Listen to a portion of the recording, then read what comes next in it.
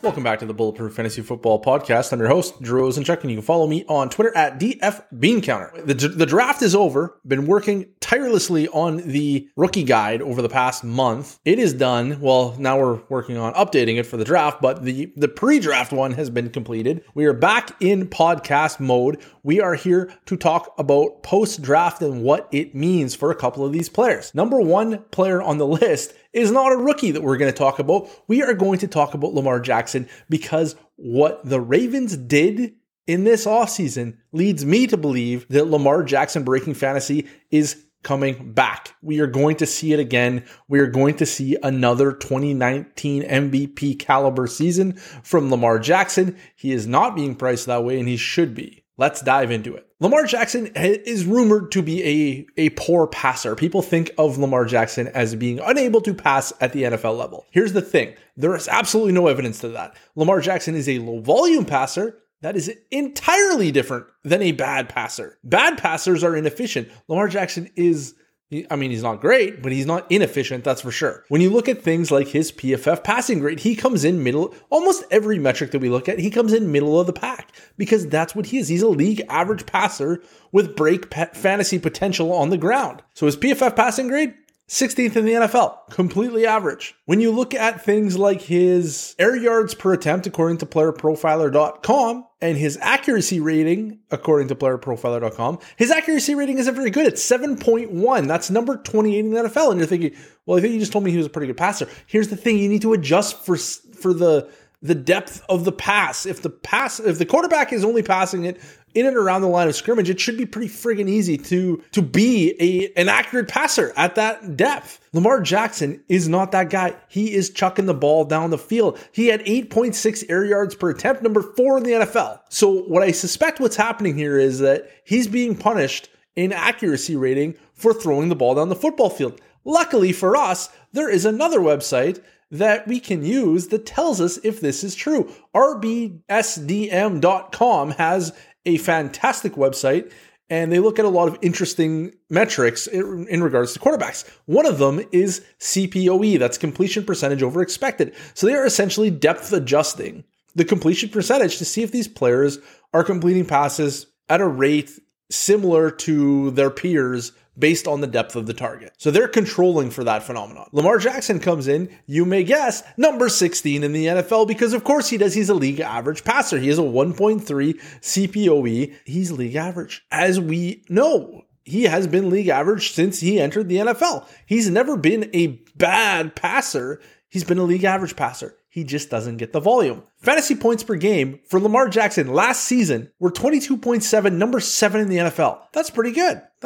Here's the thing. Baltimore passed the ball 25.9 times per game. That is one of the lowest we've ever seen, to be perfectly frank. That is a really, really low total for pass attempts. They were number 32 by a little over almost two attempts per game. New England was at 27.5. Tennessee was at 30th with 30.1. That's usually where we see the bottom team is in and around that 30 attempts per game spot. That's league bottom. Baltimore is in the cellar of the bottom. It's like they were really, really bad.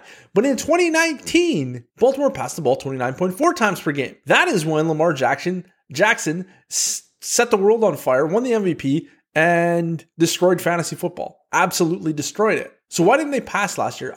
My assumption here is that, they maybe had a bad year, but they also had Hollywood Brown as the leading receiver with 769 yards. Hollywood Brown is not a leading receiver. He is the ultimate beta. He's like 167 pounds. Anybody who comes to the NFL 167 pounds is probably not somebody that I'm interested in drafting, especially if they're in the 2021 class and they're getting drafted super early. Then I'm really not interested in it. But Hollywood Brown isn't an alpha. That's the point here.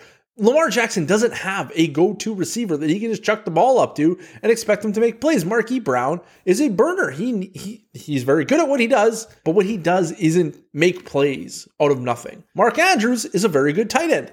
Mark Andrews had 701 yards. He was the second leading receiver on the team. Mark Andrews is not a Travis Kelce, he should not be he shouldn't be in this position. Mark Andrews is a very nice tight end. He should probably be a quality number 3 option in the passing attack, or maybe a number 2 option to a true alpha, not a field stretcher. And then we have Willie Snead, who's, you don't need to tell me who Willie Snead is. You don't need me to tell you who Willie Snead is. Then we have Miles Boykin. Miles Boykin had 266 yards as a sophomore. Oh my goodness. Remember when there was buy low articles on Miles Boykin? Hilarious. Remember when people think that you should always chase athleticism and size at the wide receiver position because of DK Metcalf? Except Miles Boykin is that, and he sucks. So anyways, Devin Duvernay was next. He had 201 receiving yards. And then we have the running backs, Gus Edwards, J.K. Dobbins, Nick Boyle's tight end, but you get the idea. Then we have Mark Ingram. Basically, they don't have good wide receivers. Personnel dictates usage. And if you don't have players that can make plays, you don't throw the football. I cannot blame the Baltimore Ravens coaching staff for not airing it out with this kind of personnel. So let's talk about what the Ravens did in the offseason, which is what is giving me this optimism that we are going to see a return to glory from Lamar Jackson. Well, in free agency, they went out and signed Sammy Watkins, who may or may not be very good at football. It's hard to know. He's probably fine. He's probably better than Miles Boykin. I can tell you that much. And I would say that's a step in the right direction. He's certainly no alpha, though, so let's not get carried away on that one. But they signed Sammy Watkins. They drafted in the first round of the NFL draft Rashad Bateman, who we're going to talk about next. And they drafted in the fourth round of the NFL draft Talon Wallace, who I believe only fell to the fourth round because he and his brother have about a handful of ACL tears in their young lives. So he's a bit of an injury risk. But he's a good player. We know he's a good player because he produced basically every time he touched the field. So he's very good at football. The Ravens added 3 quality pass catchers, maybe not superstars, but quality pass catchers, one of which being first-round pick Rashad Bateman, who we very much like, just not as much as we used to. Anyways, so I think that we could see a return to glory for the Baltimore Ravens passing attack. I don't think that's out of the range of outcomes. So let's do a projection here. Lamar Jackson has averaged 7.5 yards per attempt throughout his career. What if they can just get to a league worst offense? What if they're not in the basement of the league worst offenses? What if they're actually at league worst? So let's pretend for a moment that they get back to their 2019 level of roughly 30 attempts per game.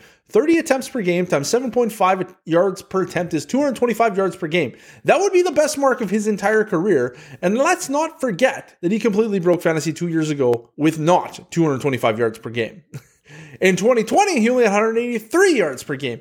So this would represent a 42 yards per game difference, which would be 1.68 points per game just from passing yardage. 1.68, yeah, just to get to league bottom. 1.68 points per game just if they get back to league bottom. We are not projecting anything crazy. We're just projecting what they did in 2019 based off the personnel moves that they made in the offseason, which indicates to me they probably want to pass the ball. And then it's TD volume. We're going to get some TDs out of this as well, right? They're going to pass more, so they're going to have more touchdowns, presumably more passing touchdowns. So his career average is 7.2% for his 7.2% touchdown rate for his career. 7.2% times 30 attempts per game times 16 games is 35 touchdowns, roughly 2.2 per game. Last year, he had 1.7 per game. That is 0.5 touchdowns more per game, which is another 3 fantasy points per game. You can see where I'm going here, right? We have 3 fantasy points per game increase plus 1.6 fantasy points per game increase. That's 4.68 fantasy points per game increase on the number 7 running back in the NFL last year. Now, obviously, this doesn't work this simple. This isn't how I actually do projections. We're not quite to that stage of the offseason yet, but this is just a high-level projection to give you an idea of what we're talking about when it comes to the range of outcomes for one Lamar Jackson. We are talking, what's going to happen here is that we're going to get our rushing probably knocked down a little bit, but we're probably going to get more plays overall because we know, and the Baltimore Ravens, I can assure you, know that pass volume is more efficient. If they're passing the football, they will run more plays because they will extend more drives. So it's not completely out of the range of outcomes that Lamar Jackson returns to his perch as the quarterback 1 in fantasy football in 2021, and I'm here for all of it. So, as you know, the rookie guide came out last week. It's getting updated after the draft. It's going to be out. The revised version is coming probably next week. And one of the players we're going to talk about is one of the featured players in the guide, obviously, Rashad Bateman, Rashadi B. So what we're looking at with Rashad Bateman is he is basically a perfect prospect, or we thought he was anyways. He is a age 21 rookie, early declare. That's what we're looking for. He broke out at 18.8 while playing alongside a future NFLer in Tyler Johnson. That's what we want. He dominated every single year he was in college, whether it was market share receiving yards, whether it was yards per team pass attempt. It didn't matter. He checked all the boxes. We thought we were getting a bona fide stud. Early in the draft process, I was saying, hey, you know what? It's okay if you don't get Ja'Marr Chase because you can just get Rashad Bateman later. That was what I was saying. That's what I literally said out loud to people. That was my advice. It was completely wrong because when we got to the pro day, Rashad Bateman's pro day, everything changed. We were bamboozled. Insert this Stephen A. Smith gif. We have been flat out deceived. Rashad Bateman was supposed to be 6'2", 210 pounds of alpha male. That was what we were expecting. That is what we were going to get, bullying cornerbacks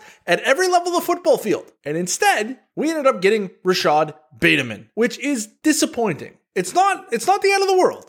It's just disappointing. We thought we were getting a Devontae Adams. We thought we were getting a DeAndre Hopkins. That's the level of prospect we thought we were getting. Not those guys as NFLers, but those guys as prospects, which meant that he could become that as an NFLer. Instead, we got 6 foot, 190 pounds. It was so depressing.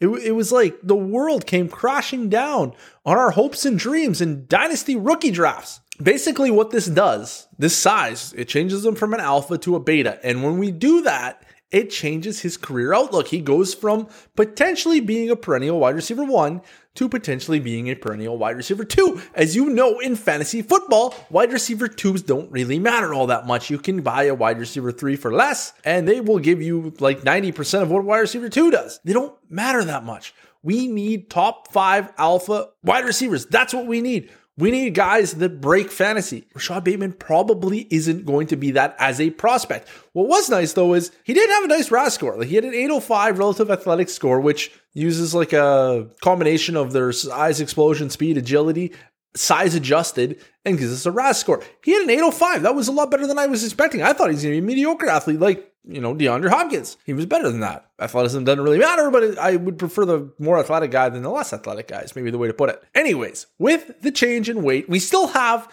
Rashad Bateman is still bulletproof. Don't get me wrong. Size doesn't matter from a floor perspective. Small guys still hit at the same rate the big guys do. Their wide receiver 2 hit rate is identical pretty much across the board. Where we see the change is when we're talking about wide receiver 1s, when we're talking about the fantasy breakers, the alphas, the guys that win you fantasy leagues. That's where things change. That's where we start to get excited, and that's not what we get with Rashad Bateman anymore. That's, like I said, we got Hopkins and Adams, and we took them right off the list because that's not what size he is. Now he's 6 foot 190. When we look at players that are 6 foot 190, we don't really get all that inspired. We're looking at Calvin Ridley, Emmanuel Sanders, Tyler Boyd, Kevin Curtis, Jerry Jeudy, AJ Jenkins, Marquise Lee, and Rashad Bateman. That's everyone from the coin flip tier and the bulletproof tier. The only bulletproof wide receiver on that list is Tyler Boyd and Rashad Bateman. There are no comps for Rashad Bateman. None. In his size range and his profile, there aren't any. It's peculiar. Anyways, when we look at this, out of all of those players, we have 2 top 12 finishes. 2 in the entire list. 2 of them. Two top 12 seasons, not finishes. Well, I mean finishes as well, but only 2 seasons across the board. You don't get high production, like crazy high production out of players this size.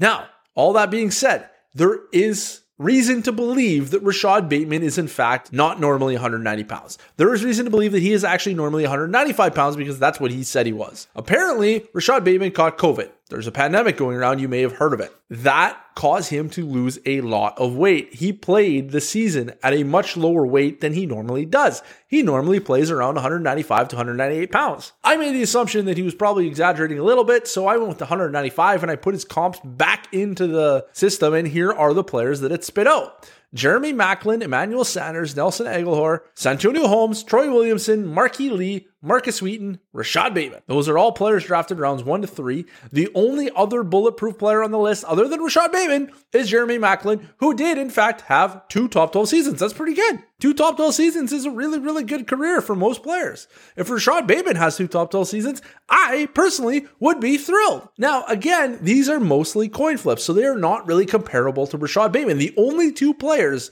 on either of these lists that are also bulletproof are Tyler Boyd and Jeremy Maclin. So if we think that that's what we're getting out of Rashad Bateman, we're probably getting a wide receiver 2 that maybe has a spike wide receiver 1 season here or there. If things go well, this is, of course, talking about the player, not the landing spot. This is just purely based on the player. So when we go down, now, there's another way that we can look at this. We can just look at straight up bulletproof betas, because that's what he is. And when we look at wide receivers that are bulletproof betas, we get a list that's still pretty good. It's not bad. It's just not elite. We get Deshaun Jackson, Randall Cobb, Tyler Boyd, CeeDee Lamb, Sidney Rice, KJ Hamler, and Christian Kirk. The only 2 players that have not hit on that list are KJ Hamler and Christian Kirk. Everyone else on that list hit a top 24 season. Rashad Bateman is probably going to hit a top 24 season at some point in his career. Unfortunately, only Deshaun Jackson and Randall Cobb have ever hit a top 12 season on this list. It's just not that common. It's just really not that common. That's where the problem comes from. And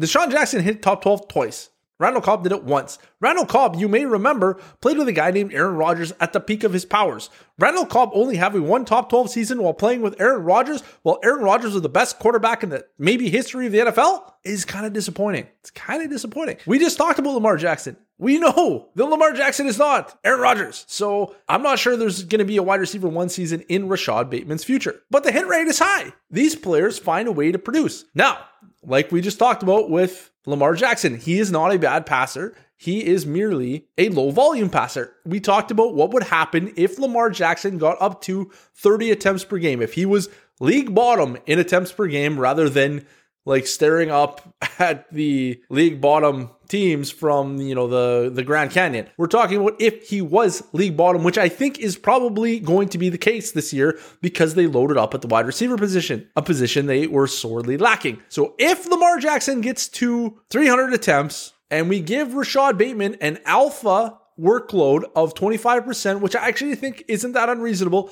given that he is right on the fringe of the size range, he's not far off from Odell Beckham Jr. He doesn't hit Odell Beckham Jr.'s comp list. He's just a little bit too light, but he's really close to Odell Beckham Jr.'s comp list. So it's possible. I will put it that way. Anyways, if we give him a 25% target share on 300 attempts, that's going to come out to 7.5 attempts or 7.5 targets per game over the course of 16 games is 120 targets. Do you know what kind of players get 120 targets? Guys like AJ Brown and DK Metcalf. This isn't a death sentence. A lot of people, I believe, are going to be fading Rashad Bateman based on this landing spot, and it's not that bad. It's not great. Don't get me wrong. We are definitely throttling things down a little bit for Rashad Bateman's career outlook, but we are not writing him off entirely. Maybe that's the best way to put it. He's probably going to hit. He's just probably not going to smash. So he goes from like that, it's okay if you don't get Jamar Chase to, you should really try to get Jamar Chase. But if you can't, you should still take Rashad Bateman. So we are going into DeAndre Swift today because DeAndre Swift his potential is immense. And we need to go into why that is. There was a poll last week that said, which of the 2020 running backs is most likely to finish as RB1? And I had said DeAndre Swift. Obviously, it was so clear to me that it was DeAndre Swift. And I was absolutely bombarded with messages about how it's clearly Jonathan Taylor or Cam Akers or J.K. Dobbins or Clyde Edwards-Helaire. And I was, what? It's like, it is obviously DeAndre Swift. So we're going to talk about why it's obviously DeAndre Swift. And let's begin with his prospect profile, because that is really where this all starts. DeAndre Swift is a bulletproof prospect. He checks a lot of the boxes that I'm looking for. First off, he's a 21-year-old early declare. That isn't as big of a deal for the running back position as it is for, say, wide receiver or tight end, but it's still something that I look for. One of the big things that I use for, how do I word this? One of the most impactful inputs that I have in my process for running backs is NFL.com grades. NFL.com grades have been around since 2014. And DeAndre Swift, in his draft year, was the number one running back according to NFL.com grades, which are put together. They're film grades from line to line. They're very, very good. They out-hit draft capital. I cannot say this enough. It is more important to hit a high NFL.com grade than it is to be drafted in the first round. That's wild, right? Maybe that's a bit too much to say, but it is more, it out-hits. That's all I got for it. It just out-hits draft capital. That's what I'm trying to say. So anyway, DeAndre Swift had a 6.78 NFL.com grade. Here are some notables. It is the best NFL.com grade since Saquon Barkley with a generational 7.45 NFL.com grade. Swift's was 6.78. Some other notables, the 2019 RB1, according to NFL.com grades, was Josh Jacobs with a 6.70. And then the 2021 RB1 is Travis Etienne with a 6.71. Remember, Swift was 6.78. And I know a lot of y'all really like your Jonathan Taylor. His was a highly unremarkable 6.41. He wasn't as good on film as you would expect, and that's fine. He's still a good player. He was still bulletproof. DeAndre Swift is bulletproof for different reasons. So as a part-time player at Georgia, DeAndre Swift was able to hit my receiving thresholds, which are absurdly hard to hit. There are not many players that hit them. Among the bulletproof prospects, these are the players that also hit my receiving thresholds. LaShawn McCoy, Matt Forte, Alvin Kamara, Christian McCaffrey, Saquon Barkley, Knowshon Marino, Reggie Bush, Joe Mixon, Steve Slayton, Giovanni Bernard, Rashard Mendenhall, and DeAndre Swift. This list is incredible. This is one of the highest hitting, like the hardest hitting lists that I can put together from all of the metrics that I look at. DeAndre Swift compares very, very favorably to Alvin Kamara. That is his closest comp coming out of college. He's a little smaller, but he had the same kind of like low dominator, but high receiving kind of thing going on. It was an eerily similar comp overall, not from a size perspective. Anyways, what I'm trying to say is that you need to be getting DeAndre Swift on your team. The Detroit Lions is where he plays football. Obviously, they took him in the beginning of the second round in 2020. And as a rookie, as a part-time rookie in that offense, he was on a 70 target pace. That's really high. And I don't think that's coming down because A, he's going to be on the field more often because he's going into his sophomore year and he's really good at football, which means he's going to play a lot. And B, this is the depth chart for the Detroit Lions. Tyrell Williams, Brashad Perriman, Amon-Ra St. Brown, Quintez Cephas. There is nobody on this list that should be hogging any of the targets. This is a list where everybody's going to get their share and it's going to be fine. There's no alpha here. Just a bunch of dudes. Just a bunch of Jags, to be honest. And Amon-Ra St. Brown is a really impressive prospect right up until the second that he fell to round 4 of the NFL draft. Then he's a day 3 pick, and things get a little bit very sketchy from there. So the Detroit Lions, they were 13th in run blocking according to Pro Football Focus. That's really good, or that's mediocre, the upper side of mediocre. They just added a monster left tackle in Penei Sewell to anchor the line. I do not do offensive line evaluations. I don't know the first thing about it, but I can tell you that pretty much everyone was saying Penei Sewell is a top tier prospect. Adding him to the 13th run blocking unit in the NFL should lead to an offensive line that could be top of the league. And on top of that, we have all kinds of narratives that are going to do nothing, but they help. They help sell the story. They don't really matter, but they might matter. We don't really know. They're narratives. They're unproven. That's the problem with narratives. You can't prove narratives, but there are some that are kind of appealing here. So the head coach famously went on a rant in his introductory press conference about biting kneecaps just to show off how old school football guy he is. Which means we should probably see a lot of rushing because an old school football guy is probably going to run an archaic offense, which means we're going to get a lot of rushing. And beyond that, we have ties to the New Orleans Saints and how they used Alvin Kamara, which means that when they do pass, they might feature the running back, which would be really nice because that's what DeAndre Swift does really well. And then his backups are exactly who you want to have as backups. They're the extremely unthreatening duo of Kerryon Johnson and Jamal Williams. Neither of these guys pose any threat whatsoever to DeAndre Swift's workload. They are depth pieces that are there in case DeAndre Swift gets hurt. Nothing more. That's all they are. I'm sorry, Jamal Williams truthers. Anyways, this all reminds me so much. It's like deja vu of the Christian McCaffrey parallel when McCaffrey was coming out of his rookie year. I remember distinctly drafting Christian McCaffrey in the second round of the Scott Fish Bowl in 2018. 18 and being questioned by the masses about why I would take a receiving back so high in the second round. And my response was, well, what if he's not just a receiving back? We already know he has an RB2 floor. He's a fringe RB1 based on receiving alone. What if he's more than that? We don't know yet. He's only played 1 year in the NFL. He rushed a hell of a lot in college. He was pretty good at it. DeAndre Swift was pretty good at rushing in college. He smashed yards created and also, or he didn't smash, but he hit the thresholds in yards created. He hit the thresholds in missed tackles forced per attempt. He did everything that you could ask on the ground. And he is one of the best receiving prospects at the running back position that has a 3-down skill set we have seen in quite some time. Things are setting up very nicely for a DeAndre Swift smash spot in 2021, and I want in on the ground floor.